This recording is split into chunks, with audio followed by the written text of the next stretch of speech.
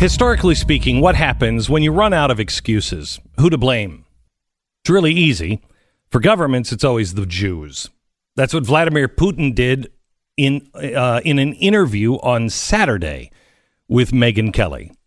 When answering a question regarding who is responsible for interfering with the U.S. election, Putin said, well, maybe they're not even Russians. Maybe they're Ukrainians or Tartars or Jews, but just with Russian citizenship.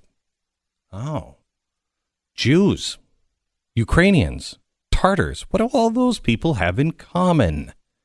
Putin's remarks were surprisingly open. Notice he groups as non-Russian and those who are living within his borders.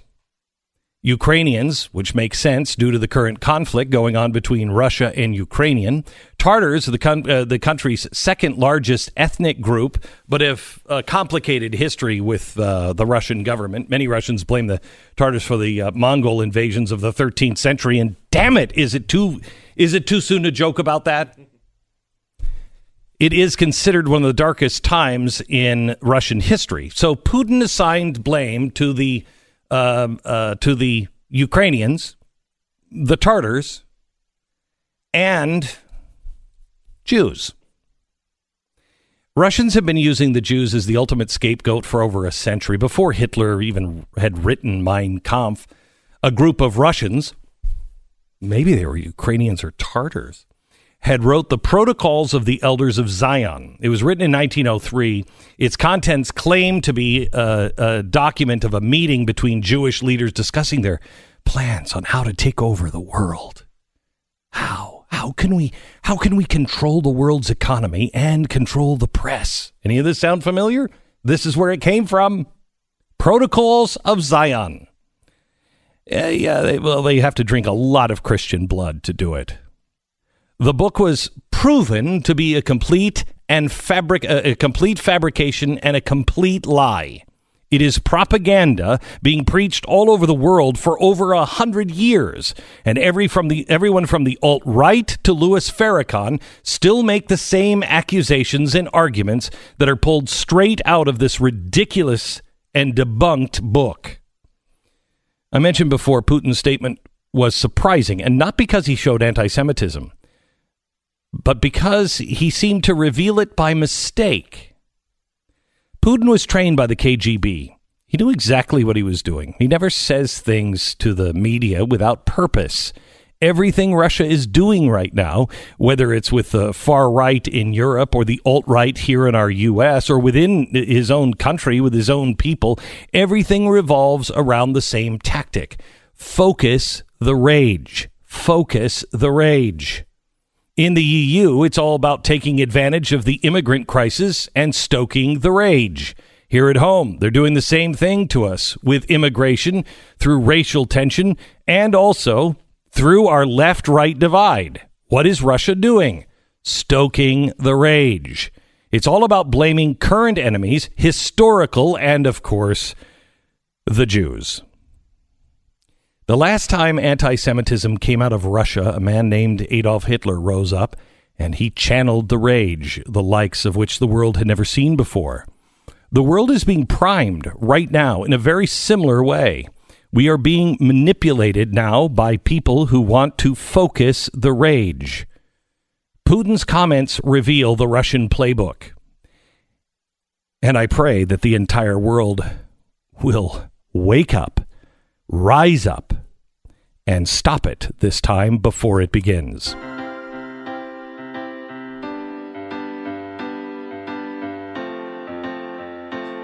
It's Monday, March 12th. This is the Glenn Beck Program. Hello, Stu. How was your weekend? Wonderful. How about yours? Oh, mine? Yeah, was it great? Oof, it was great. I heard, you said you've watched a couple of Nazi propaganda films this weekend. So I thought it went pretty well.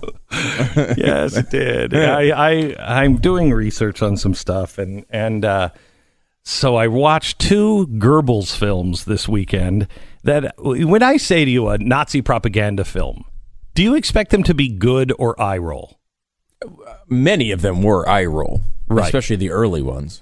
Okay, the two that were really, really powerful were actually, if you put yourself in the mindset of the Germans at the time, they are effective, really, really effective. One was on the Jews, and it was a movie that was banned right after the war, and they wanted everything destroyed. The Germans did, but East Germany belonged to the Russians, so the Russians saved it. And now we have a copy of it, but it was one that was written and edited by Goebbels himself, and it's quite amazing how they just made you hate the Jew. And it was, if you're in their mindset, if you had been primed for years, when that came out, it was yes, okay. Well, that's why I guess so many of them went along with it, right? The other one I watched was I Accuse. This one could be redone in America today, and nobody would speak out against it. And it's about assisted suicide, but it takes on the children, Stu, the handicapped children, the ones who don't have a life worth living. Oh, no. And it makes a very effective, heartfelt case. And as I want to show on TV tonight, the interesting thing was, while they're deliberating, this professor who killed his wife and the doctor who was just saving babies, and he wouldn't kill the babies, he had a change of heart because then he saw what he was doing to these babies. They were living these horrible lives. And so the professor decides to kill his wife because she has MS, and we all know that you don't live with MS and have any quality of life whatsoever. So he killed her, and they're in the deliberation. The jury is deliberating. They're sitting there talking about it. And they're going back and forth on whether or not, and somebody actually says, now this is a German propaganda film, and if you've been listening and watching over the last couple of weeks, this will run, your blood will go cold with ice water. It actually stands up and says, yes, I know it's life, but something has to be done. Something always has to be done. It always does. And it never works out for the rights of the people. No, it doesn't. It never does. What a surprise. And, and this, you did a bunch of this on TV last week, seeing how each one of our 10 rights in the Bill of Rights have been, mowed over, or at least pushed back against. And now we're seeing it, because this is the motivation for you watching several Nazi propaganda films this weekend was this op-ed in the Washington Post talking about what a brave decision it is to abort your child if you know it has Down syndrome. Do you remember, Stu, when we first started working together in the 90s, and I kept talking about Peter Singer because he was one of the guys that I put together of, the council of a serial killer. I went out and I don't remember who balanced him. It may have been Billy Graham and Peter Singer. Right. And Peter Singer's a chair of ethics at Princeton, right? Yeah. And a guy who has some interesting thoughts on life. Yeah, he thinks you can kill your children. He said you can kill your children up until 2, and then he apologized for that and said, "I'm sorry, I didn't mean to say that you had to stop at 2. I mean, really, there's no time limit. There's no time limit. You can kill your children at any time." And the thought was consciousness, right? Was the initial? The minute that they realize that there is a tomorrow, that's when they become human. Right, not at birth. Not at birth. Trying to extend that out a little bit. And we talked about how horrifying that was. And I remember at the time thinking, it's this intellectual guy at Princeton. It's obviously horrifying. But, these crazy professors come out and say things sometimes, and this is not how the American people feel. Here we are 15 years later. And this is being called this weekend brave. Ready? A new push in anti-abortion circles to pass laws aimed at barring women from terminating their pregnancies after the fetus has been determined to have Down syndrome. Stop using the word fetus. It's a baby, and you know it. These laws are unconstitutional, unenforceable, and wrong. This is a difficult subject to discuss because there are so many parents who have and cherish a child with Down syndrome. Many people with Down syndrome live happy and fulfilled lives. The new Gerber baby with Down syndrome is awfully cute. I have 2 children. I was old enough when I became pregnant that it made sense to do the testing for Down syndrome. Back then, amniocentesis performed after 15 weeks. Now, we sample to provide a conclusive determination as early as 9 weeks. And I can say without hesitation, tragic as it would have been to feel and ghastly as a second trimester abortion would have been, I would have terminated those pregnancies had testing come back positive. I would have grieved my loss, and then I would have moved on. What bravery. I'm not alone. More than 2/3 of American women choose abortion in such circumstances. Isn't that the point? Or at least the inherent point? Prenatal testing in the first place? No, it's not. No, it's to prepare you. If you believe that abortion is equivalent to murder, the taking of human life, then of course you'd make a different choice. But that's not my belief.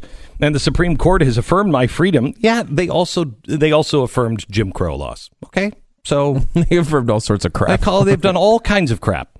I respect and I admire families that knowingly welcome a baby with Down syndrome into their lives. Why would you admire them? Why would you admire them? Certainly to be a parent, to take risks that accompany parenting, to love your child for who she is, not what you want her to be. But accepting that the essential truth is different from compelling women to give birth to a child whose intellectual capacity will be impaired, whose life choices will be limited, whose health may be compromised. Most children with Down syndrome have mild to moderate cognitive impairment, meaning the IQ between 55 and 70 or 35 and 55 for moderate. This means limited capacity for independent living and financial security. Down syndrome is life-altering for the entire family, and I'm going to be blunt here. That's not the child I wanted. That was not the choice I would have made. You can call me selfish or worse, but I'm in good company. Yes, I actually did some research. She's in good company. There's a couple of movies you watched this all weekend. All the Nazis agreed with you. An entire nation. No, Stu. That's right. No, the Nazis passed a law in 1939 that you could kill these lives that aren't worth living. You could kill these children they started really with the Down syndrome babies. Those were prime targets. Who did they start with again? Down syndrome babies. Well, they actually started with baby Nauer, but Down syndrome was the first because they were incurable. How brave. Very brave of the Nazis. Wow. And you know what's really interesting? After parents started figuring out that the Nazis were not taking care of their children, but gassing them in hospitals, by 1941, listen to this, by 1941, the German people stood up against the elites, the doctors, the hospitals, and the nurses, and said, you can't kill children with disabilities and Down syndrome. So, no, she actually doesn't have... a lot of people agree with her. She does have the Nazis, but not the German people of 1941. Wow. Well, that is not very brave of the German people of 1941. I'll tell you that. You're right. That's not brave. Laws are inconsistent with Roe versus Wade, blah, blah, blah. Think about it. Can it be that a woman have more constitutional freedom to choose to terminate their pregnancies on a whim than for the reason of the baby that has Down syndrome? And to the question of enforceability, who's going to police this decision-making? Doctors are now supposed to turn in their patients who they owe confidentiality for making a decision of which the state disapproves?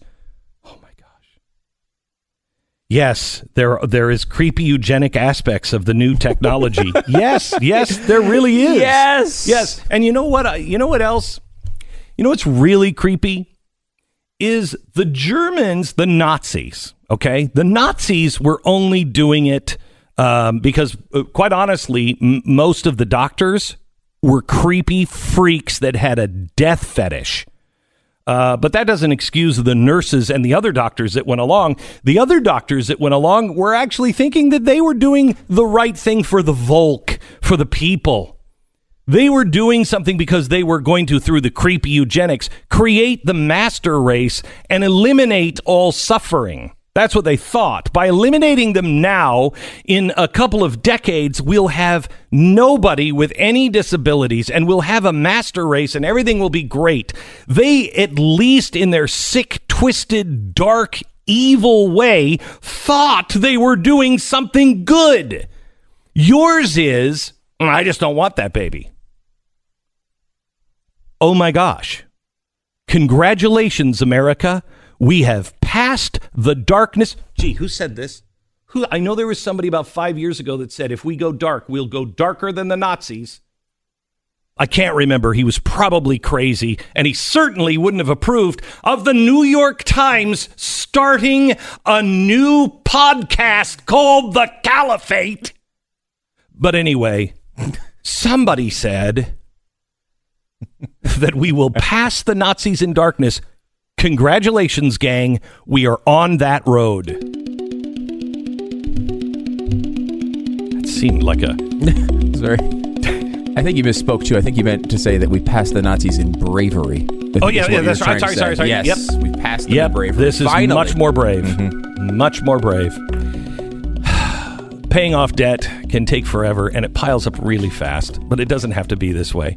You know it's amazing? None of it has to be this way. Life is not hard. People are complicated, but life is really not this hard. We're better than this. So listen, you have a lot of debt. Great. Let's get you out of debt. If you own a home and you have some equity, refinance, consolidate that debt, and pay it off. That will make life a lot easier for your whole family. Now, is it the right decision for your situation? I don't know, but a great way to tell is by making a 10-minute phone call to the salary-based mortgage consultants at American Finance. Now, these guys have access to every single loan in the industry, and they're only going to offer refinance options if they make sense for your financial goals.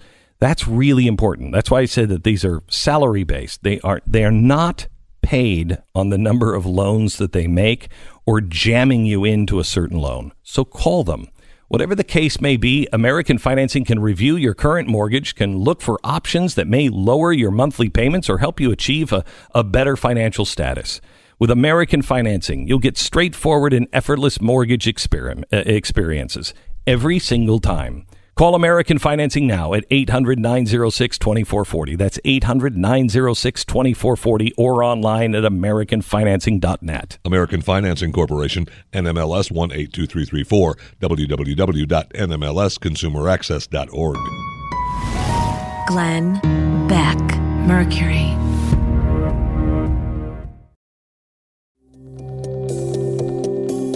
Glenn Beck. I'm really interested in this new podcast from the New York Times. It sounds great. About the Caliphate? Is it, what are they calling it? They're calling it the Caliphate. They're calling it Caliphate. It's an interesting title. Yeah. Well, they've been recording it now for like 3 years. 3 years. Wow. I think it's a comedy or a parody of something because, of course, we all know the Caliphate is nonsense.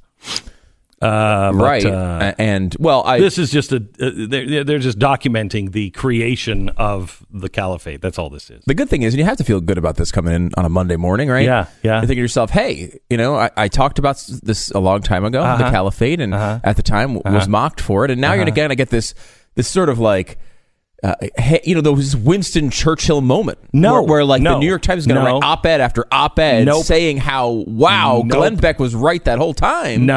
Because right now recognize your brilliance. I mean, yes, it was years later and you had to go through a tough time, but that was the same thing with Churchill. He went through this tough time and then at the end, here he is, decades later. Now we all look back at him in this real mastermind who did the right thing through that tough time, which is really something he's been praised for. And you're going to get that treatment now from the New York Times. No, I'm going to get exactly the same treatment I've been getting for bringing up the Nazis. Now that the Nazi movement is really starting to take root, but anybody who's paying attention could find that easily, but nobody's paying attention. And when it finally does rise up all around the world, everybody will be shocked by it. Well, So- we ran, I think, the Caliphate special February 2015, which was how many years ago from right now? About 3. So they couldn't have possibly known. That's exactly right. Wow, it's weird. Congratulations, New York Times. You're on top of it. Glenn Beck Mercury.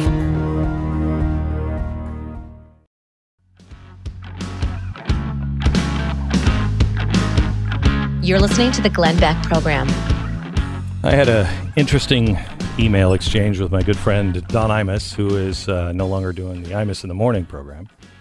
And that's a good thing. I mean, the world celebrated when that happened, but he's an interesting guy and a good friend. And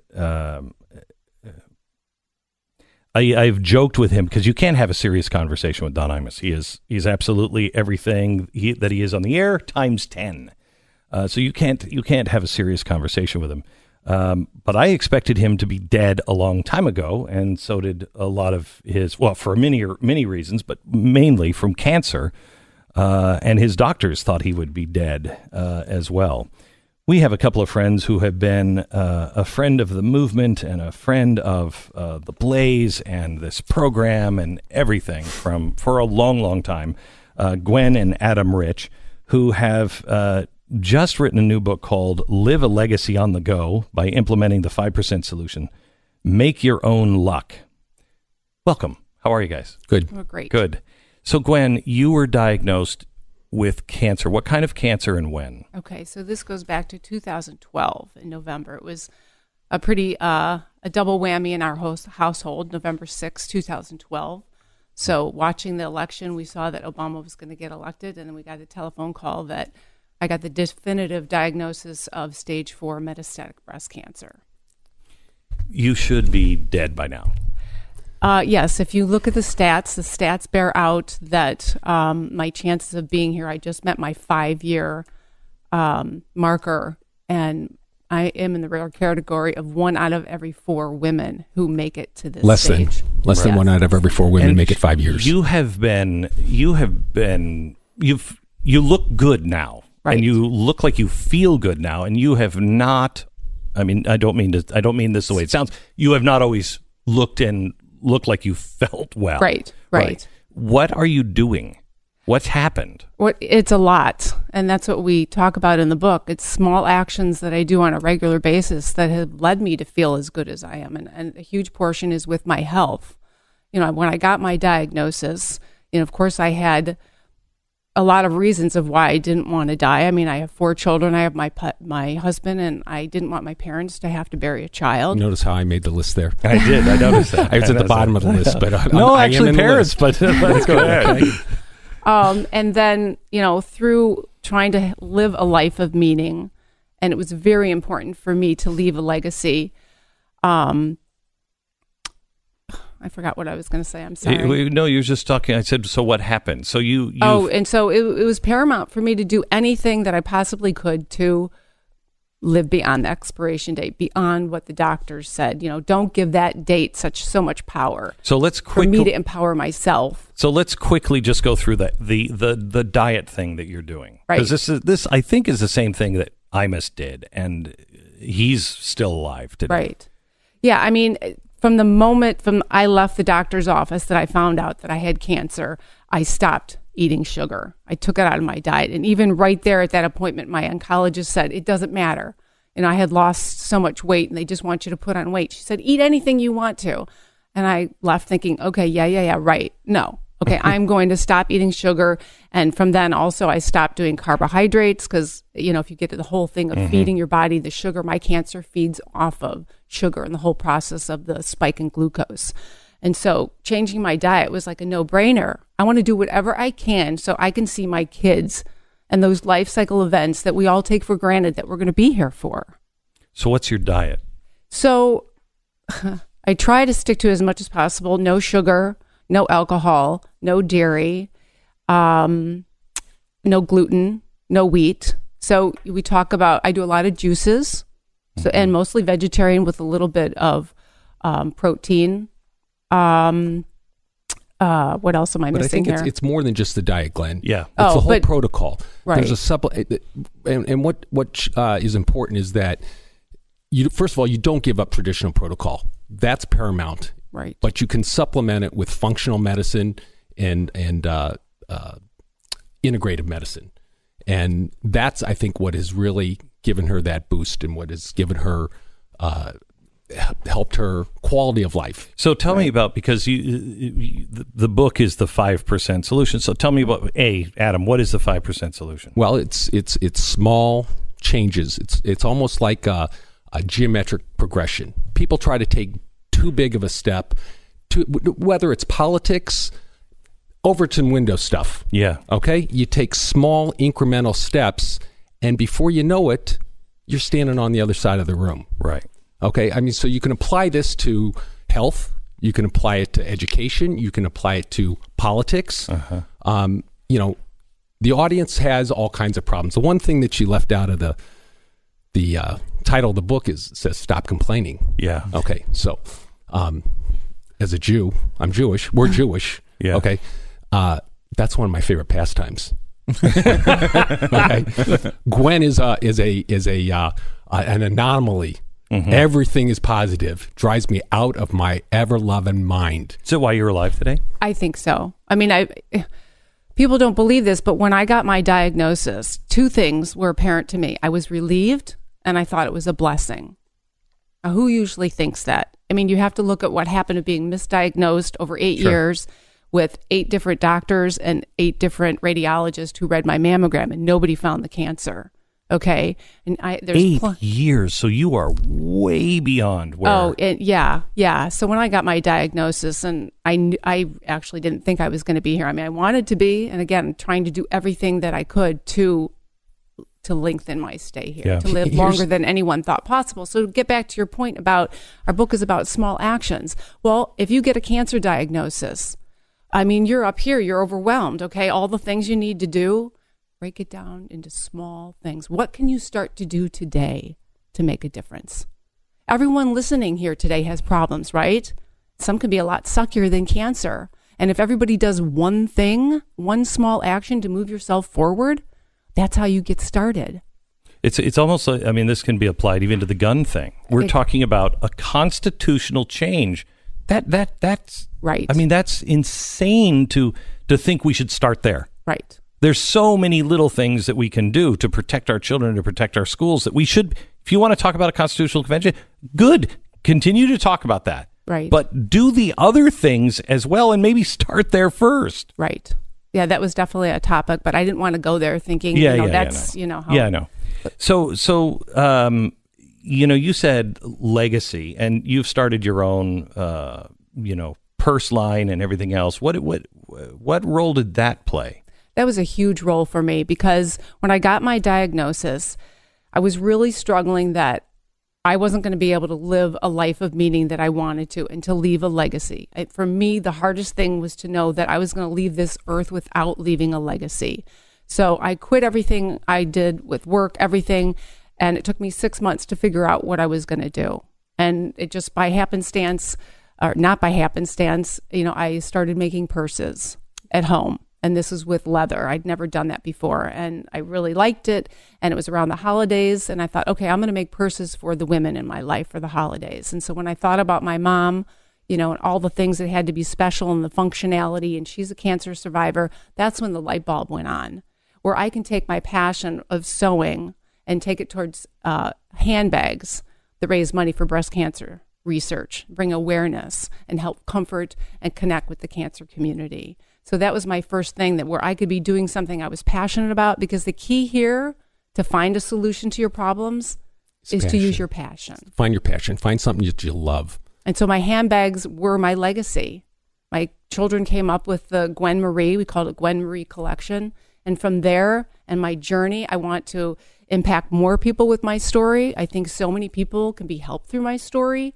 So then it was the website, The Rich Solution, and now it's the book.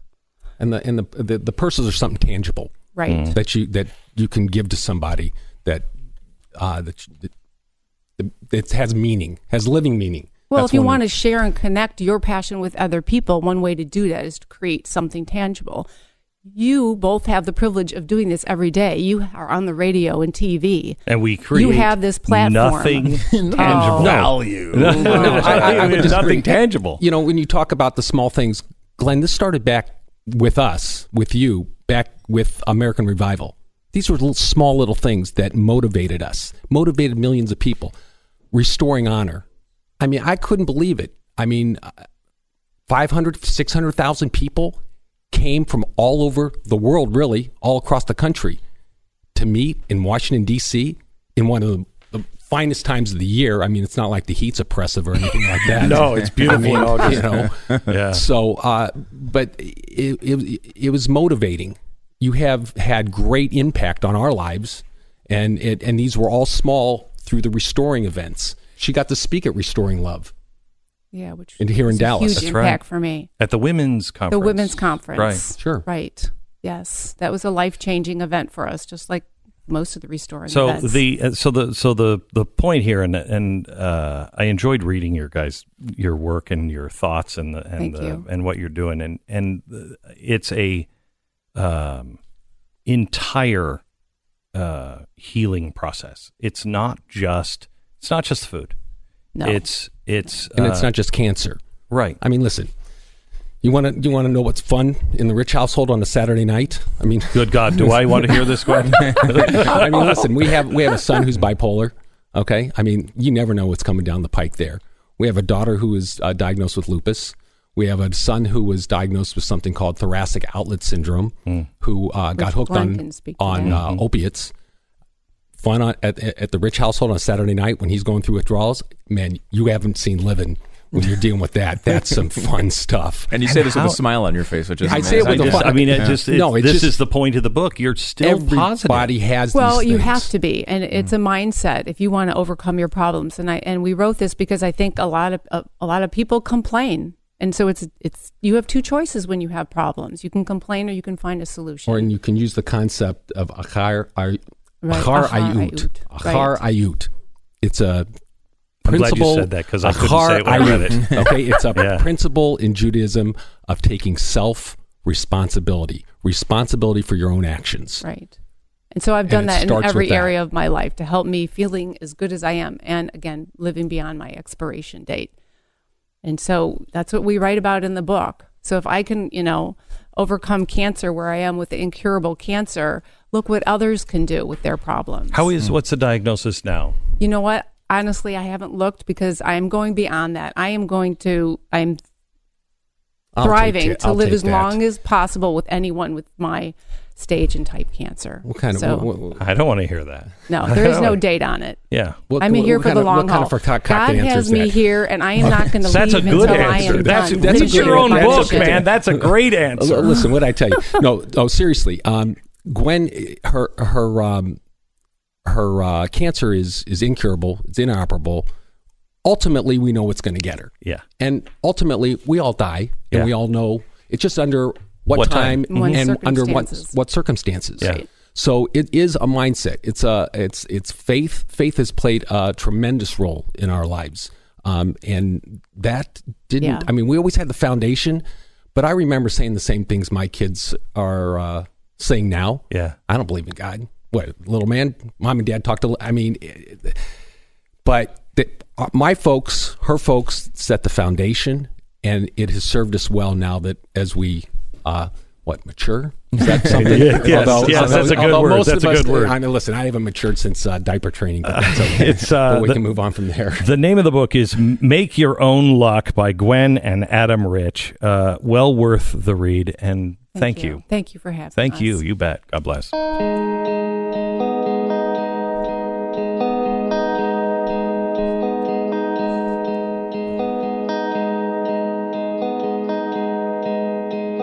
All right, let me tell you about Simply Safe, the home security company that you should have watch over your family. This company has transformed from a company that had 10 employees to the fastest growing home security company in the nation, protecting over 2 million people. And they give you the power. They've just released their brand new security system, the all new Simply Safe, been completely redesigned and rebuilt. They've added new safeguards to the product, so you don't have to worry about power outages. You don't have to worry about Wi-Fi or cut landlines. They've done everything they can to make sure that this thing will call police if there is a problem. It is wireless, so there's no wiring in your house, and there is no contract, so there's no strings attached. Now, here's the most remarkable thing. This state-of-the-art smart technology for your home, way above and way beyond what anybody else is offering you, is at the same fair and honest price. 24/7 protection is only $14.99 a month. No contract, smaller, faster, stronger than anything that I feel like it's a $7 million or $6 million man. Stronger, smaller, faster than anything they've built before. Supply is limited. Get it now. SimpliSafeBeck.com. Order now. SimpliSafeBeck.com. Protect your home.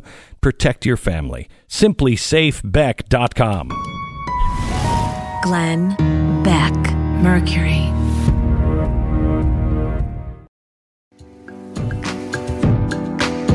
Glenn Beck. There was a really interesting article that I read this weekend about the psychology of progressive hostility that I think is really, really interesting. So a woman who is a centrist, and she said, I don't have any fear of speaking my mind. When I talk to conservatives about a political issue, she said, you know, they listen, I talk more, and at the end, we get along as we always have. But I've discovered when a progressive friend says something with which I disagree or I know to be incorrect, I'm hesitant to point it out. The hesitancy is the different treatment one tends to receive from those on the right and left when expressing a difference of opinion. I am not, as it turns out, the only one who has noticed this. And she goes into the things that people are saying to her online, people are saying to her in person, and she says there's a real difference. I think that could be generally true, except online. I mean, I find it pretty balanced online, don't you? The anger of both sides? I'm no. Not well, I mean, you do get it from both sides. Yeah, you get it from both sides. Maybe, you know, progressives, maybe I'm just not looking. Are on both sides. Yeah. Yes, thank you, Stu. Thank you, that is... I heard that. It was the New York Times told me about it a few years ago. Glenn Beck, Mercury.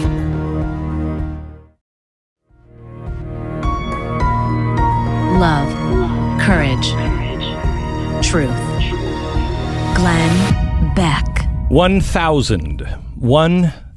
That's how many children's lives have been destroyed by a sex slavery ring in the UK that everybody turned away from. The Sun is now reporting that this pedophile ring operated with little confrontation for 10 years, despite the police being very aware of the situation. The police knew. In fact, the community knew.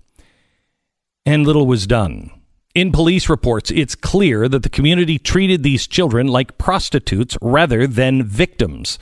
11, 14, and 15-year-old girls were labeled prostitutes by their own community. They weren't prostitutes. They were children that were drugged, beaten, and raped multiple times every day. Why was it that this horrible epidemic was allowed to claim so many victims? Racism. The police were afraid that they would be called racists for going after abusers of Asian descent. Racism. They would be called abusers. They would be called racists. They would be called hate mongers. Another British paper, the Sunday Mirror, spoke with a dozen victims who named more than 70 abusers. One victim explained the police tried to prevent her from discovering why her abuser was not jailed, and it was because they feared she would share her story with the press. Well, the world knows now. Not to stop this pervasive evil, because someone is afraid of being labeled racist, is evil itself. That's the thing about evil. It comes in every color, every shape, every size, every gender. We have to be brave and call out evil wherever we see it, without thinking twice about what the consequences are and what our society is trying to train us to believe. Not to speak is to speak. This week, I urge you to let your voice be heard. Courage is contagious.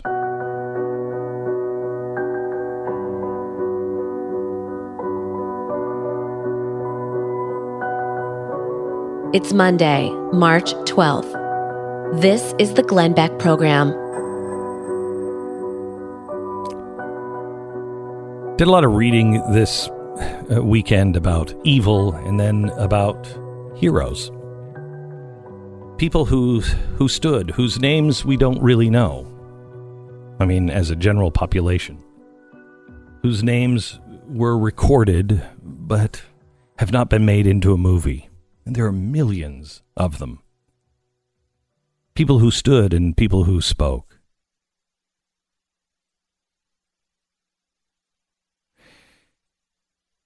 We are being trained right now. And there's a really logical reason to see it. We're being trained by something that George Washington warned us against, the two-party system. Because the two-party system knows if we can get people to hate the other side and say that they are the problem, well, then we'll raise more money and we'll be able to rally the troops for the next election. And so that's what's been happening. True or false? I mean, do you really think, let me ask you this, do you think Democrats who had been told that Mitt Romney was the most evil man alive, do you think that they felt that the day that they had to go vote and the choice was Hillary Clinton or Donald Trump? I don't think so, because I know a lot of Democrats who said, boy, we should have had Mitt Romney. Oh, wait a minute. I thought he was the devil himself. And now Donald Trump, the devil himself. Mike Pence is worse than Donald Trump. Really? Wow. We have abandoned reason. We've abandoned thought. We've abandoned even questioning. We live now in the postmodern world. What is the postmodern world? What was the modern world? The modern world was the world of enlightenment. The modern world is what took us out of the Dark Ages. It was about science, but it was more than science. It was about questions, being able to ask questions, to speak without fear. A phrase that changed my life, and I didn't really understand it at all at the beginning, came from Immanuel Kant. There are many things that I believe that I shall never say, but I shall never say the things I do not believe. And I remember thinking, what kind of world do you live in where you're afraid to say your opinion? That was in the 90s. I couldn't understand that world. The modern world was the one that was built on questioning power, questioning old thinking, questioning the things that never had been questioned before, but then fixing reason firmly in her seat and using facts, and science. We're to a point now where we're rejecting science.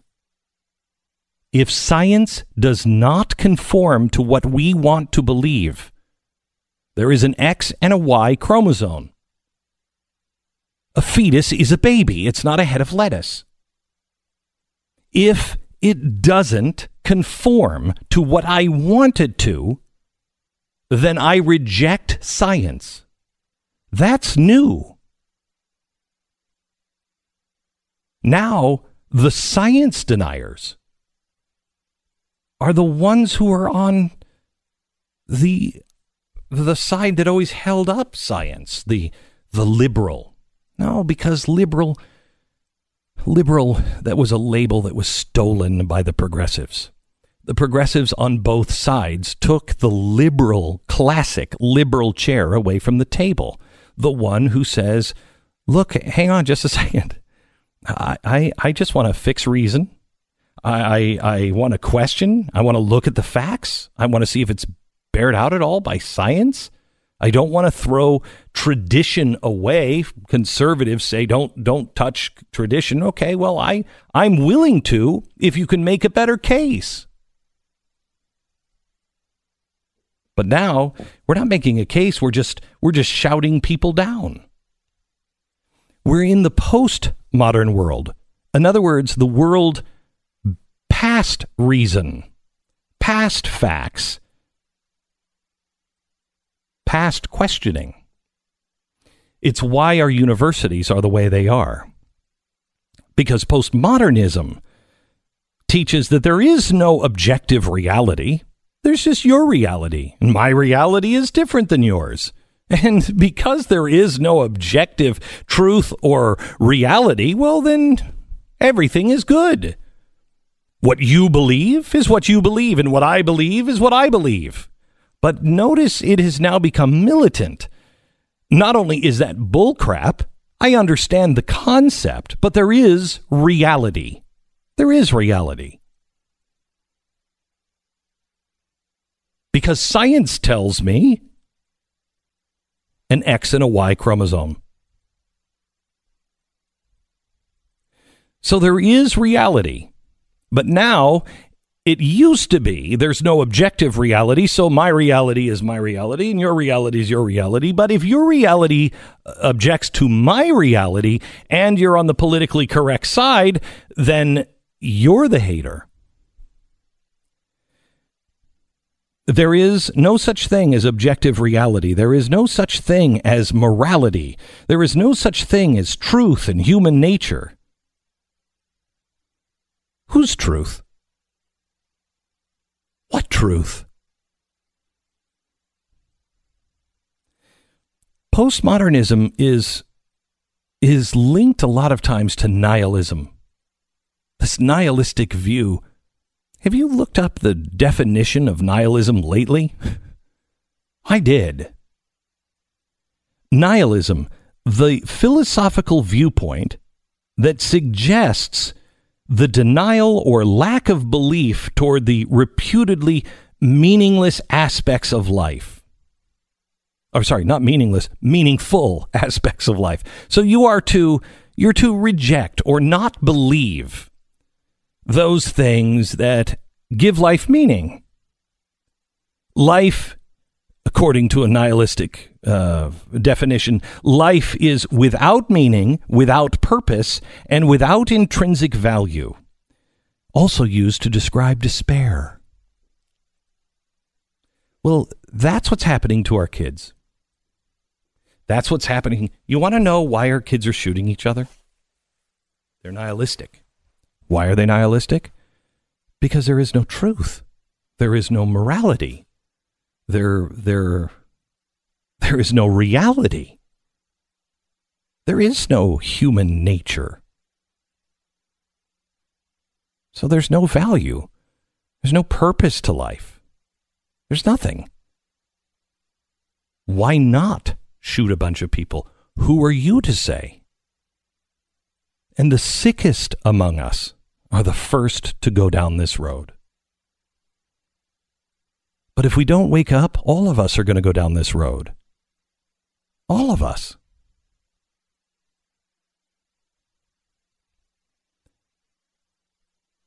We'll go down this road a long way until it becomes dangerous. I mean, physically dangerous for you to stand up and speak out. We make everything about politics. This has nothing to do with politics. Nothing. Let me ask the Democrats. If you're somebody on the left, if Donald Trump walked outside of the Oval Office today and somehow or another there was a city bus on the back lawn and he was mowed down by a city bus, would our problems be solved?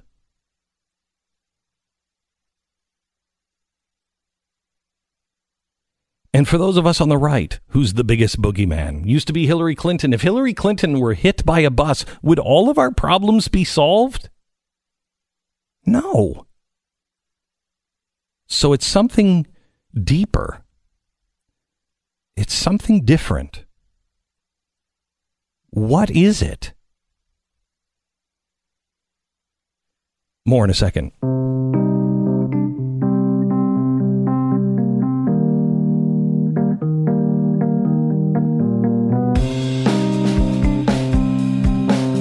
All right. So if you're trying to grow your business, you're trying to hire the right people, and if you have an opening, how do you find the right person? I mean, finding the right person is do or die. I mean, you hire the wrong person, and the company just spins out of control. You need something better than just posting your job online and praying for the right person to see it. And ZipRecruiter knew that there was a smarter way, so they built a platform that finds the right job candidates for you. ZipRecruiter learns what you're looking for. It identifies people with the right experience and invites them to apply to your job.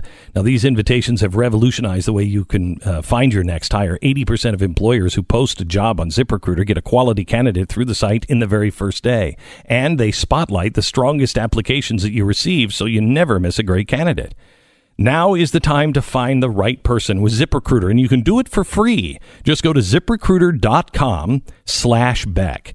By adding /Beck, you can try it for free. ZipRecruiter.com/Beck. Glenn Beck, Mercury.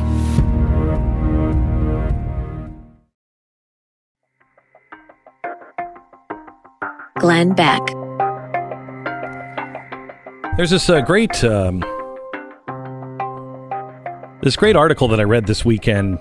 Recently, I arrived at a moment of introspection about a curious aspect of my own behavior. When I disagree with a conservative friend or a colleague on some political issue, I have no fear of speaking my mind. I talk, they listen, they respond, I talk some more, and at the end of it, we get along just as we always have. But I've discovered that when a progressive friend says something to which I disagree or that I know is incorrect, I'm hesitant to point it out. This hesitancy is the consequence of the different treatment one tends to receive from those on the right and the left when expressing differences of opinion. I am not, as it turns out, the only one who has noticed this. Then there's some tweets.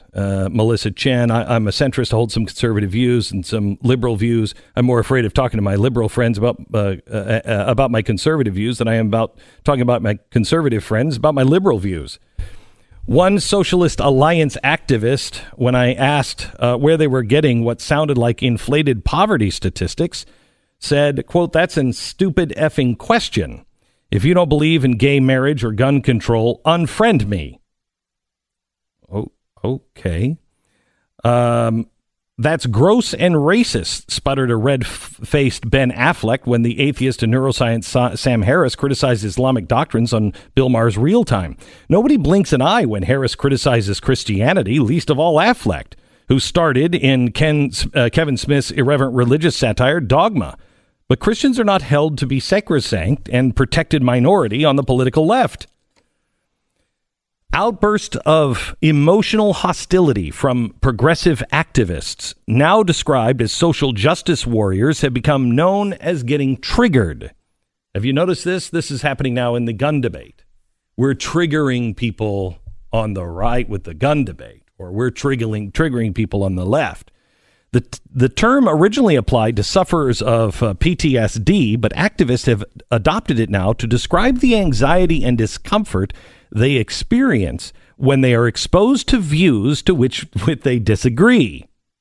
F free speech, one group of social justice advocates recently told Vice Media, as if this is justify the growing belief among university students that conservatives should be prevented from speaking on college campuses. It's no secret that with the rise of triggered progressives, university professors are now increasingly intimidated by their own students. An illustrative example of this alarming trend was provided by the hordes of screaming students who surrounded the distinguished Yale sociologist and demanded his head, which they received. because he had made the mistake of defending an email from his wife that his wife had written gently criticizing Yale's attempt to regulate students' Halloween costumes. "Who the F hired you?" screamed one irate student in response. "You should step down. This is my way or the highway." So how is it that this is happening? Well, we could get into the universities, but let's look at ourselves first. How is it that you become intolerant? It happens when you are willfully ignorant or perpetually incurious about ideas in which you disagree. If you don't know the other side of the debate and haven't really thought about it, you don't really know what you know.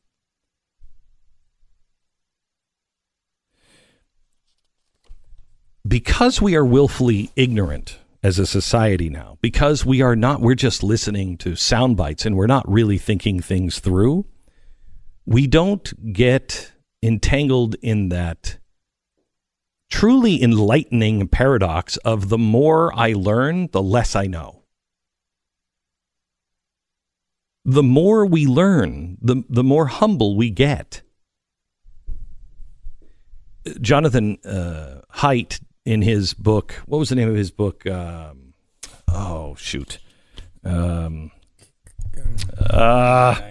Righteous Mind. Righteous Mind. In his book, The Righteous Mind, he says, I'm quoting, "The results are clear and consistent. In all analysis, conservatives were more accurate than liberals. Asked to think the way a liberal thinks, conservatives answered moral questions just as the liberal would answer them, but liberal students were unable to do the reverse." Now, this is really important because when it comes to things like gun control, they have not thought about our side. They've not thought about it. It's just easy to categorize all these. They just want to kill children for political gain, and then take their money from the NRA. It's such an easy argument. It's never challenged. Right. They just love their guns. Mm-hmm. They can't argue the way we can argue. We can argue their side, but they can't argue ours. Now, this is not me saying this. This is not a conservative saying this. This is an NYU professor. It's an extension of the trophy culture, right? Where they get a trophy every time they make any argument. Everyone cheers them on. Like, it's what's happening with these 17-year-olds in Parkland, right? Every time they go in front of a stage, they say, they want to kill people at NRA, and Dana Lash is the CEO of the NRA, and everyone cheers as if this is a good point. They're never challenged, and that's not just 17-year-olds, it's the entire left. And a growing number of progressives on the right as well. Progressivism is a disease on both sides. We must question with boldness. Glenn Beck, Mercury.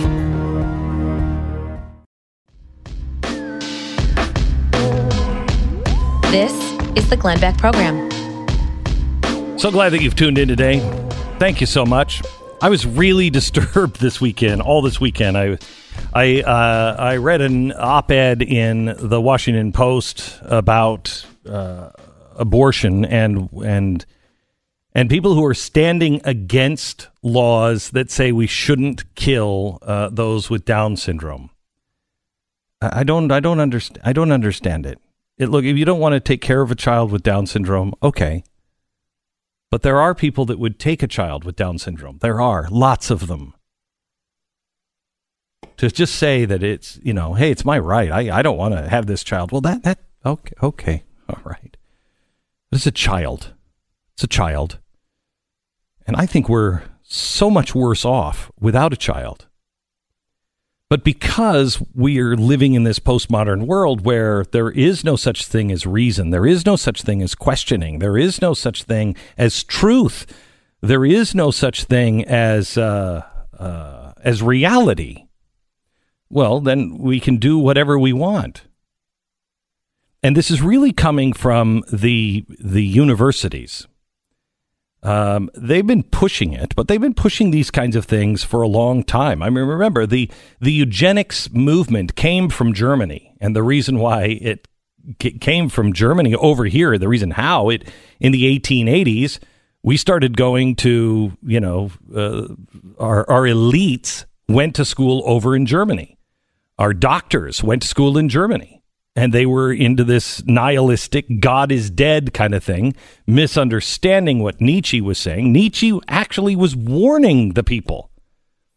God is dead. We've killed him. We've killed him. Now what's our God?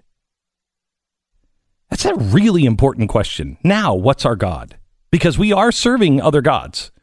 We are.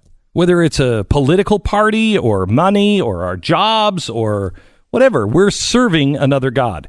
People who are saying, I think I can abort a Down syndrome child, you're serving the God of yourself. I want my time. I want my life that I was promised. You weren't promised anything. And I think we are worse off without these children. I'm going to do a special tonight. I want you to watch at 5 o'clock. I want to show you the history and where this leads. Where this leads. Because I did a lot of homework this weekend. Because it really bothered me. But I want to go back to, Stu, do you have the professor from... Yeah, some of the audio from that. Yeah, do you have that? Yeah, Roger Scruton. Yeah, Roger Scruton. Okay, so Roger Scruton is a professor that says, we've got a problem. Now, he's speaking in Australia, and he's saying, we have a problem, and I want to talk to you about it, but I could talk to you about it here, kind of, if everybody will stay rational, but I definitely can't have this conversation in America. So let's play cut one. One of the first things that happens when a totalitarian government takes over is that the universities are cleaned up. As I say, people who are doing that kind of thing get thrown out. This is what happened when the Nazis took over the German universities and when the Soviets took over, the communists took over the Russian universities. And it was the case in Eastern Europe in my day, with the sole exception of Poland, which had universities which were the only universities where every professor was on the right. That was because the communists were everywhere. But on the whole, this is the first move that the totalitarian mentality makes to stop that kind of free-minded, open scholarship in pursuit of truth. And it may be that that there has to be something like that. As maybe after all, in the Middle Ages, maybe theology was like that. But the interesting thing about medieval theology is that it encouraged the intellectual method, despite its requirement of orthodoxy. So it's really interesting. What he's saying is, whenever there's a totalitarian regime anywhere in the world, the first thing they do is they take the universities. And the universities are meant to question, hold to the facts, and use scientific standards to be able to decide. And he's saying that we have rejected that just the way they did in Europe, just the way they did in Russia, just the way they do in China, rejected those scientific standards. And we are entering a new dark ages. And that might sound like hyperbole to those who might be listening on the left.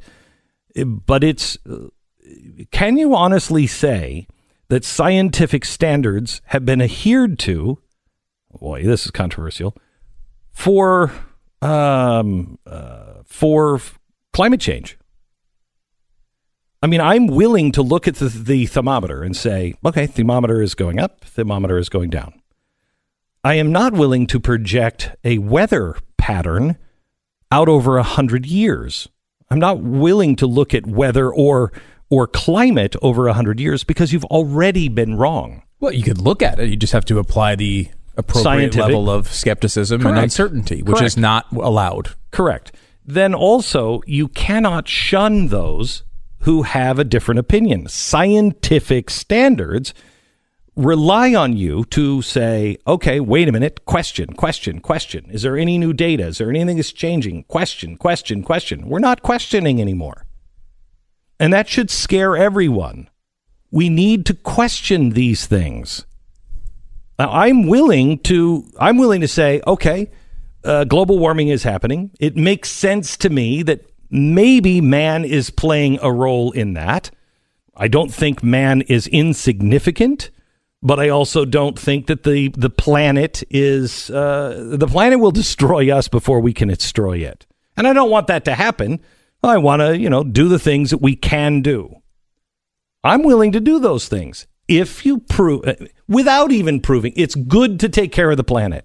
But if you prove to me that we are doing things, okay, so then what's the next step? What's the most effective thing we can do? Well, stop eating meat. Get rid of farms. Okay, how come I'm not hearing that? You very rarely do. And that's the same source of the UN that gives us all the rest of it. So it doesn't happen because it doesn't entail $14 trillion of wealth being redistributed. That's why. There's no wealth redistribution when it comes to the farms. No. You don't need laws. You don't need more control. People can just do it, right? Just stop eating meat. And of course they won't. I mean, very rarely. It took Al Gore, 5 or 6... No, it's longer than that. 10 years before he supposedly converted. Right. It would be interesting to know if that's actually true. But instead of being in a place where you can question things like that, we are in a place where the Australian government has provided a $19,000 grant to a playwright who has written a play entitled Kill Climate Deniers. Oh, my gosh. The plot... A classic rock band takes the stage in Parliament's House main hall, and 96 armed eco-terrorists storm the building and take the entire government hostage, threatening to execute everyone unless Australia ends global warming. Is that more akin to the Dark Ages or to the Enlightenment? Of course, the Dark Ages. Of course it is. And that's exactly what we're being dragged back into. We fought hard as man. We fought hard to get out of the Dark Ages, where somebody said, I know the answer and you don't. And I'm basing it on what was then known as something that you didn't use any of your senses. You couldn't see it, taste it, feel it, hear it. It was called nonsense. And so we rejected all things that were nonsense. We fought hard to get out of the Dark Ages, and we are going back into it, and we're being led to a slaughter. And we got to turn this around. Now listen to what he says about women's studies, et cetera, et cetera. So we have been lucky in inheriting universities of that kind. But is it the case that we still have them? We have seen the growth of an extraordinary number of new subjects in the university in which the pursuit of truth seems to be secondary to something else. The other thing being the pursuit of some kind of political conformity. If you take a subject like women's studies, now, I know this is a controversial issue, but perhaps it can be talked about freely in this room. You can't talk about it freely in America, on the whole. Anyway, there is a subject. It's very difficult to imagine that you would succeed in that subject if you didn't have, either at the outset or certainly in the conclusion, feminist opinions. And it's a subject constructed around an ideology.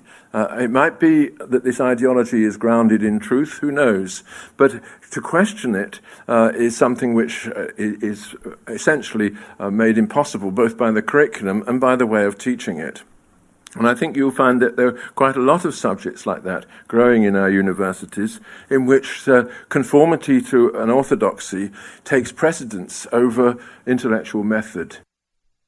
He talks about, so what is the solution? That you replace the male hierarchy with female hierarchy? You replace the white hierarchy with the black hierarchy?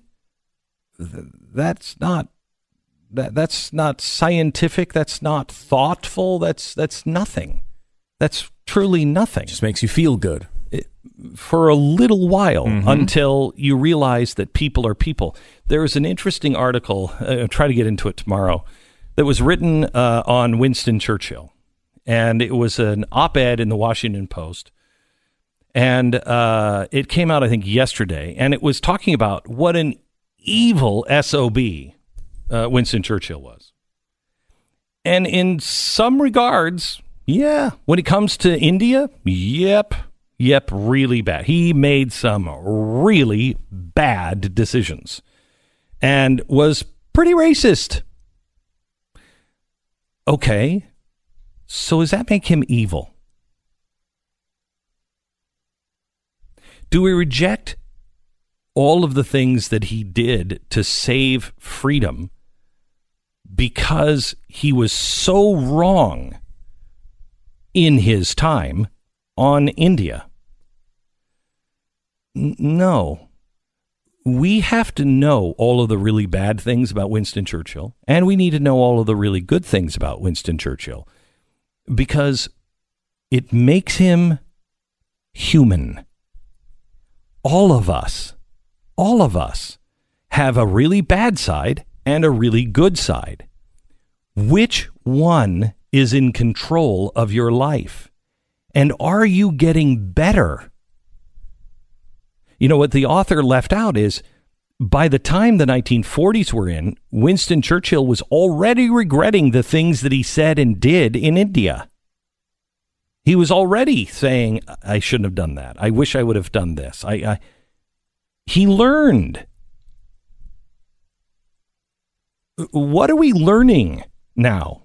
What are we really teaching? We're teaching that in this case, Winston Churchill is really, really bad. No, he wasn't. He was really bad here. He was really good here. Now let's have the discussion. So what does that mean? And what does that tell us about us? And then what should that tell us about power? What should that tell us about how to make sure that we're careful with power and who we give power to and how we restrain power? But if we're only being indoctrinated that Winston Churchill, as an example, is just a horrible human being, that's just an overcorrection, and it takes us nowhere. It takes us to nihilism. Do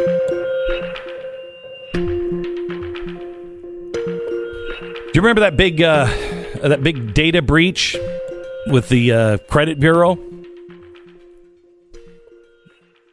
Well, it turns out it was worse than what they said. What a surprise! An additional 2.4 million Americans were impacted, and that brings the total to 147.9 million Americans. This is the largest breach of personal information in history. That means half of us have had our identity stolen and could be on the black market. The original 145.5 million Americans had their Social Security numbers impacted. The additional 2.4 million had their names and their driver's license stolen. And so now what? Now what do you do? It takes one weak link in the system, and hackers and con artists can take your information and they can destroy your life. Now, there's the new LifeLock Identity Theft Protection, and it's adding the power of Norton Security to help you protect against the threats, not only on your identity, but also on your devices that you're not going to be able to see because they're on the dark web. If you have a problem, they have agents who will work to fix it. Now, nobody can stop every cyber threat, prevent all identity theft, or monitor all transactions at all businesses, but the new LifeLock with Norton Security is able to uncover the threats that you might otherwise miss. So go to LifeLock.com or call 1-800-LifeLock and use the promo code Beck. Get an additional 10% off your first year. That's promo code Beck. An additional 10% off now at LifeLock.com, promo code Beck. Glenn Beck, Mercury.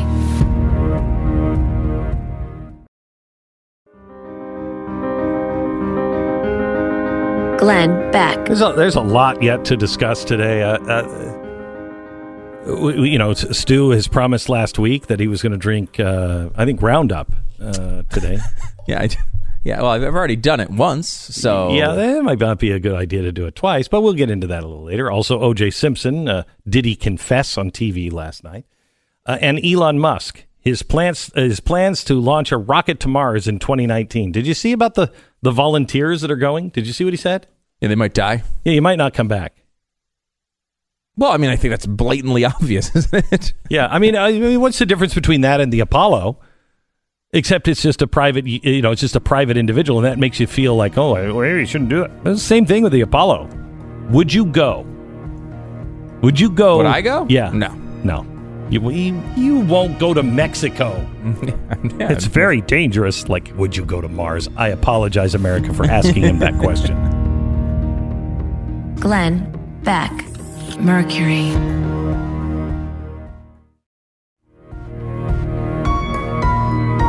Love. Courage. Truth. Glenn Beck. Is Elizabeth Warren a science denier? I mean, when it comes to her own genealogy, she says she just doesn't need it. When you're on the hard left as a progressive, it's best for your credibility if you can associate with a minority, even if it's a bit of a stretch. So Warren has decided to go with being a Native American, and that's her narrative, and that's her reality, and that's her truth, and she's sticking to it. She doesn't have to prove to anybody that she's part Native American. She knows it in her heart. Fortunately for Warren, there is science to the rescue, thanks to DNA testing services like the popular 23andMe. All she has to do is spit into a little tube, mail it off, and presto, you can shut down all of the critics who have dared to question her narrative. So she's going to inject some facts about her Native American heritage into the conversation that she started, right? Right? I mean, here's the thing. Why would you want to solve this? It's almost like the birth certificate. That damn birth certificate thing was such nonsense, but the White House kept bringing it up. The White House kept bringing it up. The White House would refuse to just release the thing. Just release it. It's over. No. Why? Because it paints the people who are against you as somebody who is racist. And thus, I can raise more money and get more power. Warren made her rounds Sunday on the morning news shows. She was asked about the possibility of clearing up the issue of her Native American heritage through a DNA test. And she said, I don't need to stoop to that. I know who I am, and I never used it for anyone, for anything. She kind of told her West Side Story tale of her life. Her white father fell madly in love with her part Native American mother, and they had to elope because the father's side was so bigoted, and they opposed the marriage to this squaw that she knows who she is. And that may be true, and that's a great story. In a speech to the National Congress of American Indians last month, Warren said, every time somebody brings my story up, I'm going to use it to lift up the story of your families and your communities. Wow.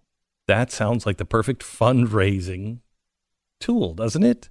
Classic politician pivot. Also sounds like somebody who might be running for president, but she denied that over and over again yesterday. With Hillary out of the way, and the benefit of this being the year of, #MeToo and rabid anti-Trump forces out simmering on the left. People around Warren have caught a whiff of history. They're getting giddy about the prospect of her becoming the first female president in history.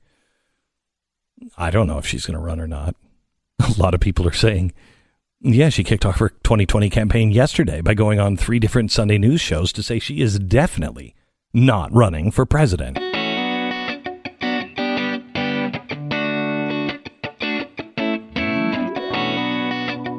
It's Monday, March 12th. This is the Glenn Beck Program.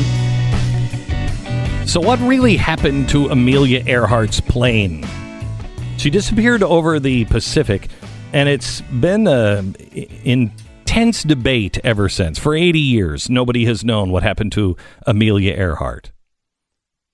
There are 3 main theories about her disappearance, and there's a reason why I'm bringing this up, because there's news about Amelia Earhart and her navigator friend Newton. The official government conclusion was she ran out of fuel, she crashed in the Pacific Ocean, she sank or was eaten by sharks or whatever. I don't know if she had a lifeboat. Another theory is that Amelia Earhart and her navigator, Noonan, were suspected of being spies, and they were captured by the Japanese and tortured and then died at a POW camp. And then there is a third theory, and this one gained support last week in a new study. And the theory is that she survived a crash landing on a tiny coral reef called Gardner Island, and then she died as a castaway. Let me take you back to May 20th, 1937. Amelia Earhart, Noonan, they take off from Oakland, California, and they fly east. She's attempting to be the first woman to fly around the world. And by June 29th, she had made it to New Guinea. 3 days later, they took off on a 19-hour flight to their next fuel stop on an island called Howland Island. It was halfway between Australia and Hawaii. But in the overnight, the strong winds blew them off course, and nighttime navigation was poor because you couldn't look up at the stars because everything was cloudy. And you couldn't get above the clouds in those days. So at sunrise, Noonan was finally able to take sighting with his navigation equipment and recalculate the course. They typically cruised at about 10,000 feet, but even in the morning light, it was still overcast below, and they couldn't spot their tiny island destination. So Earhart took the Lockheed Model 10 Electra down to 1,000 feet. She was just above the water. The clouds were casting massive shadows on the water, making it difficult to spot Howland Island. Now, near the island was a Navy ship, a U.S. Navy ship. It was keeping an eye in the sky for Earhart's plane. And at 7:42, she radioed that naval ship. "We must be on you," she said. "But gas is running low. We've been unable to reach you by radio. We're flying at 1,000 feet. That U.S. naval ship never saw her plane. And she and Noonan apparently weren't receiving the radio messages from the ship. And she kept her eye on the fuel gauge and tried to remain calm, but she could tell that Noonan was nervous. He checked and rechecked his charts and calculations, and at 8:43 in the morning, she radioed again. "We're on the line, 157, 337. Noonan knew they were on the correct line, but because of poor visibility, they couldn't tell exactly where they were on that line. If they missed the island, the next available island was Gardner Island, uninhabited island about 400 miles south, if they had enough fuel to make it that far." Earhart alternated her gaze between the fuel gauge and the vast imposing water below. Fuel was now dangerously low. She and Noonan began to talk about the worst-case scenario. We just ditch in the Pacific? How long can we survive? But then on the horizon, they thought they could make out a speck of an island. Just a little bit of land. It had to be Gardner Island. They approached it. She circled the island, both of them straining their eyes for any possible spot flat enough to attempt a landing. After a second pass, she thought one strip of coral on the southwestern edge of the island would have to do. She took the plane down. Noonan braced for impact. She lowered the landing gear. The wheels almost skimmed the water as their crude coral landing strip rushed into view. The wheels slammed into the jagged coastline. One of them snapped off. The plane skidded on its belly, violently throwing Amelia Earhart and Noonan around the cabin. But they lived. And over the next week, Earhart used the plane's remaining fuel to run the engines in order to charge the battery that would operate the radio. For 6 days, she sent radio signals for help. Some shortwave radio operators in the U.S. say they heard Earhart's voice saying that Noonan was seriously injured and that she had minor injuries and that they were on a reef southeast of Howland. Investigators have identified 57 credible reports of a distress call from Earhart. But after a week, the plane ran out of fuel and the radio battery died, and the tides washed the plane off the reef down to the depths, and the world no longer heard, nor was anyone looking for Amelia Earhart. The USS Colorado was sent toward Gardner Island, but by the time it got close, the mysterious radio signal stopped, so it didn't actually go all the rest of the way to the island to look. On July 9th, 1937, the Navy had a plane fly over Gardner Island, and the pilot reported signs of recent habitation were clearly evident, but there was no sign of Earhart's plane, so the Navy moved on. The strongest proponent of this crash landing theory is Rick Gillespie. He's a pilot and accident investigator and the director of the International Group of Historic Aircraft Recovery. He has made 11 trips to Gardner Island so far, and his team has found some improvised tools, shoe remains, pieces of a pocket knife, bone fragments, and a small piece of metal that they believe is from the exterior of Amelia Earhart's plane. He plans on returning to the island to search underwater for her plane. Now, here was a thing that happened last week that was really interesting. They examined some bones that had been found on the reef. They said they belonged to a woman of European descent and the right height and the right build as Amelia Earhart. Here's the problem. They didn't find those bones recently. They found those bones in 1940. And they were taken to a Fiji doctor who said, no, these bones are of a man. And he was a stout man. And so the world dismissed it. But now technology is different, and we could measure those bones and look at what they are, and we can see that it was a European woman, most likely Amelia Earhart. Well, when I say we can examine those bones, I don't mean actually examine it. We had to take the measurements from the Fiji doctor, because once the Fiji doctor said, oh, well, these aren't Amelia Earhart's bones, he just threw them away. So now all we have to go on is the measurements in his book. And now through new medical forensics, we can see that it indeed looks to be the bones of a woman about the size of Amelia Earhart. Until Gillespie goes down to the coral reef and starts to really search, the world may never know.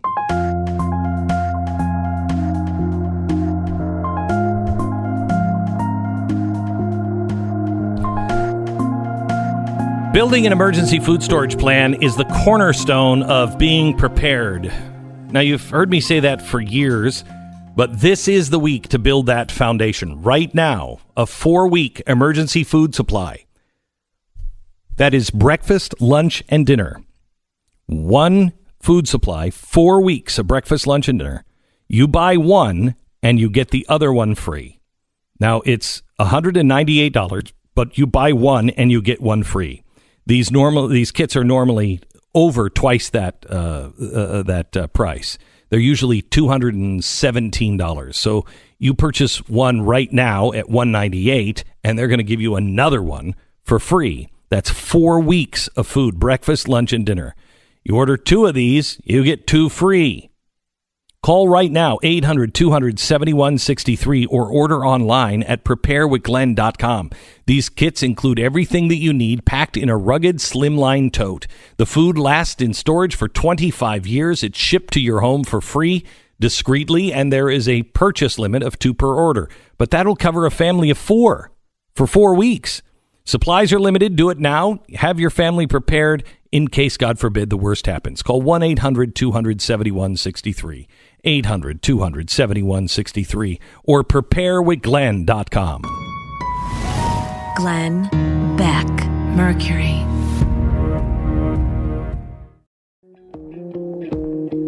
Glenn Beck. Deep in the bowels of our studios in Las Colinas, Texas, in our underground vault, welcome to the Glenn Beck Program. I don't know if you saw South by Southwest. Did you pay attention to Elon Musk? Yeah, it was kind of announced the night before. So and there's a huge crowd that lined up to see him speak. It was a Q&A for an hour, which is, I'm really any topic. So it was the high profile event of the weekend. He talked about, let's start here with the space stuff, talking about flights to Mars. Here's Elon Musk from this weekend. What I know currently is the case is that we are building the first ship, the first Mars or interplanetary ship right now, and I think we'll be able to do short flights, short sort of up and down flights, probably sometime in the first half of next year. And this is a very big booster and ship. The liftoff thrust of this would be about twice that of a Saturn V. So it's capable of doing 150 metric tons to orbit and be fully reusable. And that's the equivalent of like the Union Pacific Railroad, or having ships that can cross the oceans. Until you can get there, there's no way for all of the entrepreneurial energy to you can't do anything. There's no way for all the flowers to bloom. Once you can get there, the opportunity is immense. So we're going to do our best to get you there, and then make sure that there's an environment in which entrepreneurs can flourish. And then I think it'll be amazing. It's amazing because he pretty much said, "Yeah, look, we're going to try to get you there. We're going to do our best. You may or may not live." I mean, you have to be honest about it. I think anybody who's going to Mars knows that. Yeah, I would say you could get me there. I'm not sure I'm coming back. You know what I mean? Mm-hmm. That's a long way. You get me there, I'm like, I'm not expecting the return trip. You know, that's a nice bonus. Yeah, well, you know, that's what happened to Matt Damon. Exactly right. Thank you. Now, Glenn's been talking about AI quite a bit. You've been on this bandwagon. Mm-hmm. Elon is definitely one of the most negative people on artificial intelligence. Here's what he said. Actually not. Yeah, well, he's he's not the most negative. Okay. That being said, listen to what he says about AI. The rate of improvement is really dramatic. We have to figure out some way to ensure that the advent of digital superintelligence is one which is symbiotic with humanity. I think that's the single biggest existential crisis that we face, and the most pressing one. And how do we do that? I mean, if we take it that it's inevitable at this point, that some version of AI is coming down the line, how do we steer through that? Well, I'm not normally an advocate of regulation and oversight. I mean, I think one should generally err on the side of minimizing those things. But this is a case where you have a very serious danger to the public. And so therefore, there needs to be a public body that has insight and then oversight on to confirm that everyone is developing AI safely. This is extremely important. I think the danger of AI is much greater than the danger of nuclear warheads by a lot. Think of that. And nobody would suggest that we allow anyone to just build nuclear warheads if they want. That would be insane. And mark my words, AI is far more dangerous than nukes. Far. So why do we have no regulatory oversight? This is insane. It's because they don't understand it. I talked to people in Washington, D.C. about it, and their eyes glaze over it. They have absolutely no idea. They have no idea what it is, how it works, what's coming. You know, and I've talked to several people who feel the same way on that. We have to get involved as a government. There's other people that believe we have to do a Manhattan Project because China is already doing this. And whoever gets there first rules the world. And China is way ahead now. That's what they say. That China is way ahead of us. If we don't control this, you don't want that in the hands of totalitarian governments. People who, say I could just kill your baby because we have a limit of 2. You don't want those people programming. That's the problem. We don't have any regulatory oversight over what Russia or China does when it comes to this. That's why the regulator oversight, is important. We should have that. Perhaps scientists are trying to police themselves in the West. It's not going to stop everybody. It's certainly not going to stop Russia and China. But the biggest problem is the brain drain. We had the Einsteins. We had everybody. The Oppenheimers. for the Manhattan Project, and that's what saved us. We may not be the ones, we have them now, but we should be draining those brains from all over the world to get them here, not the other way around. Elon Musk also went on to say that auto-driving cars are going to take over by the end of next year, which is about as fast as a prediction I've ever heard, even faster than you. Holy cow, yeah. End of next year, he says, the technology is getting so good.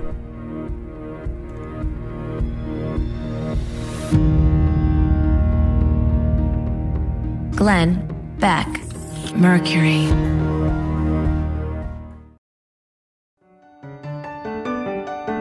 This is the Glenn Beck Program. Welcome to the program. Glad you're here.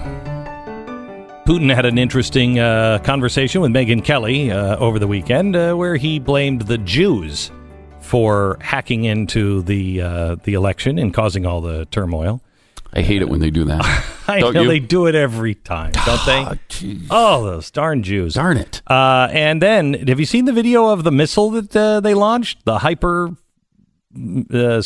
hyperspeed missile? I haven't seen the video. 10 times the speed of sound. 10 times the speed of sound. Says it cannot be stopped by anything. He test launched one. It's off of one of their fighter jets. It looked like a regular missile to me, coming off the bottom of the jet, but I don't know. Apparently it's 10 times faster. And so he showed that. That's a little concerning. I personally think that's Reagan's Star Wars. I think this is the final push to get America to spend itself into oblivion and collapse from the inside, just as we did to them in the 1990s. And he would love that. He would love that. Also tonight on television, we're going to be talking a little bit about the amazing op-ed piece in the Washington Post about how we should get rid of Down syndrome babies. How brave it is to do it, and not just that we should do it, but that it's brave to do it. Yeah, incredibly brave. I'm going to show you some things that you've never seen before that kind of take that on.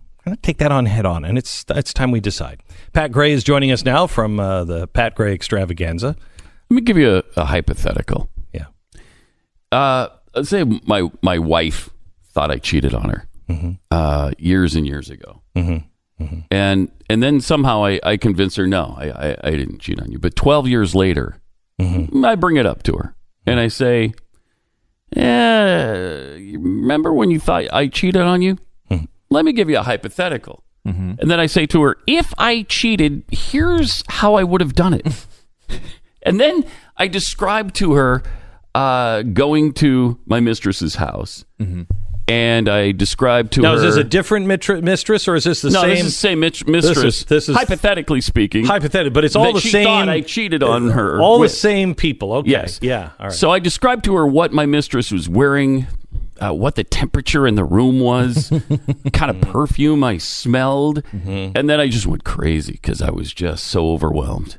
And I went nuts, and then there was stuff all over the place. And but we're not going to ask the follow-up. I woke up naked next to her, and then, hypothetically, I got up and got dressed and so my drove question home. Would be, I wonder if she would think I actually cheated on her if I did that. Yeah, I think she would. But the question would be, why would you do that? That's a really good question, because I felt so good about putting one over on her 12 years before that I just couldn't resist telling her I did it.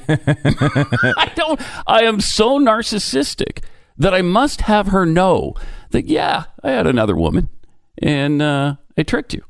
Hypothetically speaking. Hypothetically. Okay, so what Pat is doing is he's recreating what happened last night on Fox Television with the, quote, lost OJ tapes. It wasn't lost. They never explained quite where they were lost or how they were found. They were lost in the Fox vault. Yeah. And they were lost until now. And did OJ confess? Now, this is the weirdest thing I've heard, because he continually says, hypothetically. But he wrote a book called If I Did It, where he describes exactly what he would have done if he did it. But it's all hypothetical. Mm-hmm. But listen to this interview. You want to take it? Sure. Here's what you're talking about. Him constantly talking about how hypothetical this interview is. And you write in the book, now picture this and keep in mind that this is purely hypothetical. Hypothetical. Yes. Why don't you tell me what might have happened on the night of June 12th, 1994? And let's just walk through the night. Well, first of all, this is very difficult for me to do this. It was very difficult for me because it's hypothetical. I know and I accept the fact that people are going to feel whatever way they're going to feel. Again, like if you actually took the murder of the mother of your children seriously, even if you didn't do it, why on earth would you go on television and write a book called If I Did It and try to profit? Or it makes absolutely no sense. It's one of the strangest things I've ever seen a person do. I mean, this whole life was this accusation, and he comes out and essentially admits it, then just says it's a hypothetical. You watched it last night? Yeah. Did you watch the conversation afterwards, the round table? Wasn't there a conversation afterwards? Yeah, I think they expanded it into like a 2-hour thing. Well, yeah, it was a 2-hour thing. Yeah, okay. So where she was saying the reason why he said it was hypothetical? Yeah, that was staggering to me because she basically said, and they didn't really delve into this, but they might have, but it might still be in a vault. We'll find it 12 years from now. The most important thing that was said last night, as far as I was concerned, was what Judith Regan. What Judith Regan said. He told her. He said, "I want to do this hypothetical because I want to confess, but I don't want my children to know." The quote was he wanted to do it in a hypothetical because he wanted to, quote, maintain deniability with his children. That's amazing. So she's saying he actually confessed to her. Mm-hmm. Now, I don't know. I mean, it seems like it's a confession, but for him to say to her, "Yeah, I did do it," but I want deniability with my kids is unbelievable. Let's go because his confession is just really weird. Here's where he describes how Charlie went with him over to Nicole's house. This guy Charlie shows up, the guy who I had recently become friends with, and I don't know why he had been by Nicole's house, but it told me you wouldn't believe what's going on over there. And I remember thinking, well, whatever's going on over there has got to stop, right? So we kind of hooked up together, and, I'm kind of broad-stroking this. We go over, get in the Bronco and go over. Let's just go back and do the details. Where did you park? Let's do the detail. You park in the hypothetical in the alley. Right. You park in the alley. Yeah. And you put on a wool cap and gloves. In the hypothetical, I put on a cap and gloves. Right. Yeah. Okay, stop for a second. Can we stop for a second? You reached under the seat for... Notice he's drawn a weird line here. She says, "Can we stop? Can we go back on the details? Where did you park the car?" And he said, "I don't want to talk about the details." Mm-hmm. And then why not? If it's a hypothetical, why? Right. Yeah. Strange. There would be no reason. Yeah, he's got a weird line there. You're just making all this up. Why not tell us the details? Let me make a case in the other way. He didn't do it, and he's like, I'm not going to tell you the cap and gloves thing because that's in the murder trial, and that's what everybody, we talked about the gloves, so I'm not going to. That'd be a good theory if he didn't. Go ahead and multiple other times. Admit that he had a glove and that he must have taken it off because they found it. He admits that in the confession part. Okay, let's continue. In the hypothetical, I put on a cap and gloves. Right. Yeah. And you reached under the seat for a knife. I always kept a knife in the car for the crazies and stuff because you can't travel with a gun. And I remember Charlie saying, "You ain't bringing that." And I didn't, right? But I believe he took it. Charlie took the knife? Yeah. There you go, yeah. In the book. Yeah. Yes. In the book. Because Pat was making the case before we came on that maybe Charlie is essentially his alter ego or is on the other side of him. And he says, "I reached under the seat to get the knife." And then he a moment later says, I don't think I took it. I think Charlie took it. And then I don't know if we get this far into his confession. There's one more clip here. Here, real quick. Here, it's fascinating how this transpires. Yeah, listen. As things got heated, I just remember Nicole fell and hurt herself. And this guy kind of got into a karate thing. And I said, well, you think you can kick my ass? And I remember I grabbed a knife. I do remember that portion, taking a knife from Charlie. And to be honest, after that, I don't remember. Except I'm standing there and there's all kind of stuff around and what kind of stuff? Blood and stuff around. You know, blood. I hate to say this, but this is hypothetical. I'm sorry. Right. I know we got to back up again. Right. It's okay. I'm going to back up. This is hard. This is hard. Yeah. It's really hard. That's why I'm laughing. It's weird. If you made a hypothetical in a book, why would you write the hypothetical as you blacked out and don't remember any of the details of the thing you're talking about? Like, you could hypothetically remember them, right? Yeah. I mean, he's obviously... Well, he may have been, again, he play his side. Geez. He may have been saying, well, I don't want to upset my children, and so I don't want to describe all of that.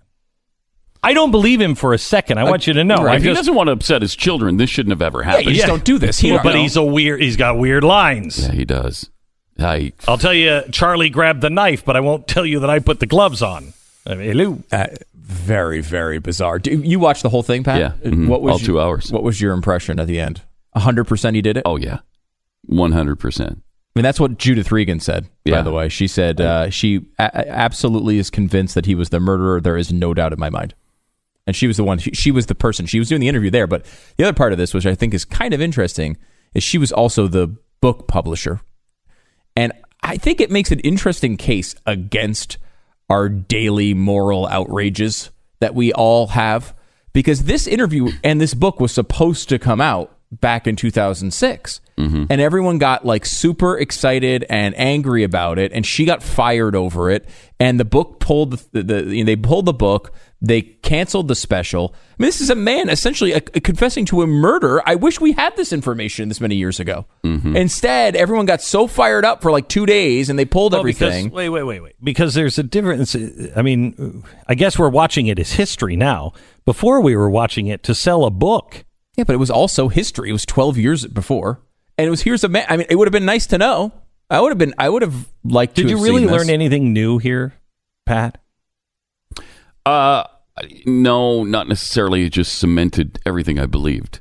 It crystallized it in my mind that, he did it.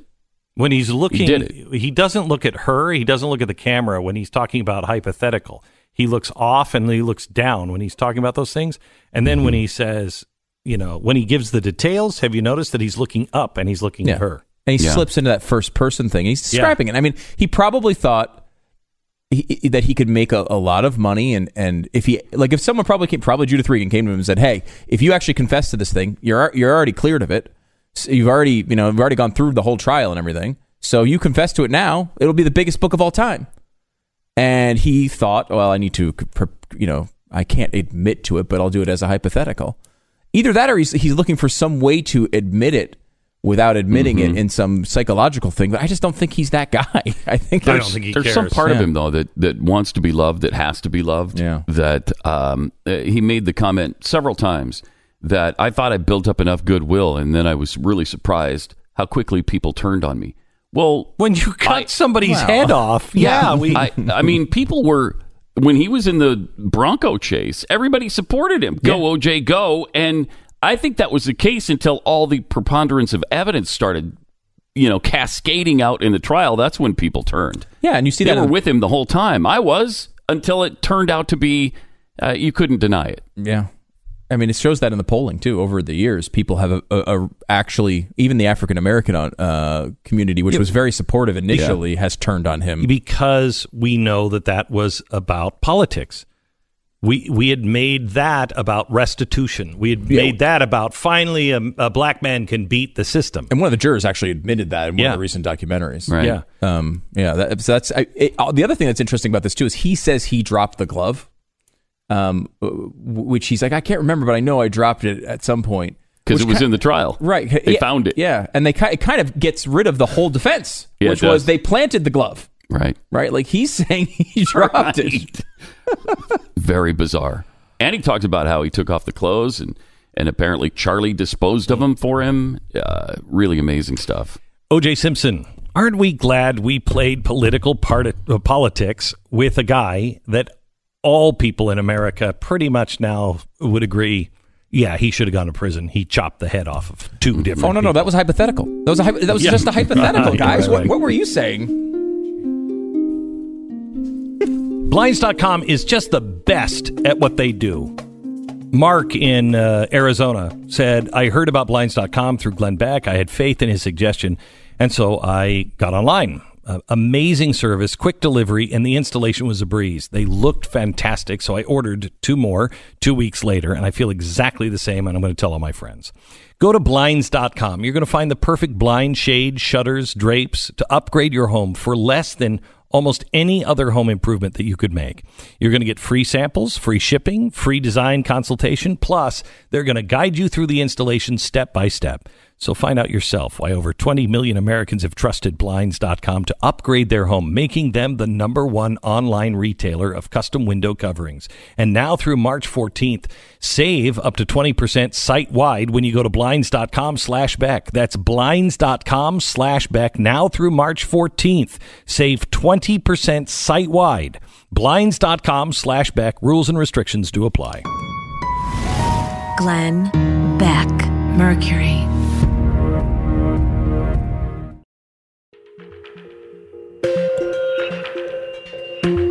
Glenn Beck.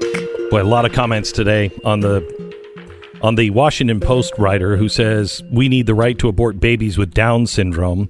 Paul wrote in, the average age that Down syndrome patients live is now 60. That's up from 25 in 1980, largely due to the fact that we no longer institutionalize them. As for autism, 54 is the average life expectancy. Are we going to be like the Nazis and rid society of all undesirables, or just those with Down syndrome? Rick writes in, now it's Down syndrome. Next will be any sort of birth defect, genetic abnormality, gender. It will never be enough. Life is a gift. It comes with imperfections and frailties. We're born. We're not built. Tonight, I'm going to give you 22 minutes, a history lesson that I don't think that you will forget. Things that you have not heard most likely before, and why this is so dangerous to rid ourselves Glenn of the poor Beck, Down syndrome Mercury. sufferer.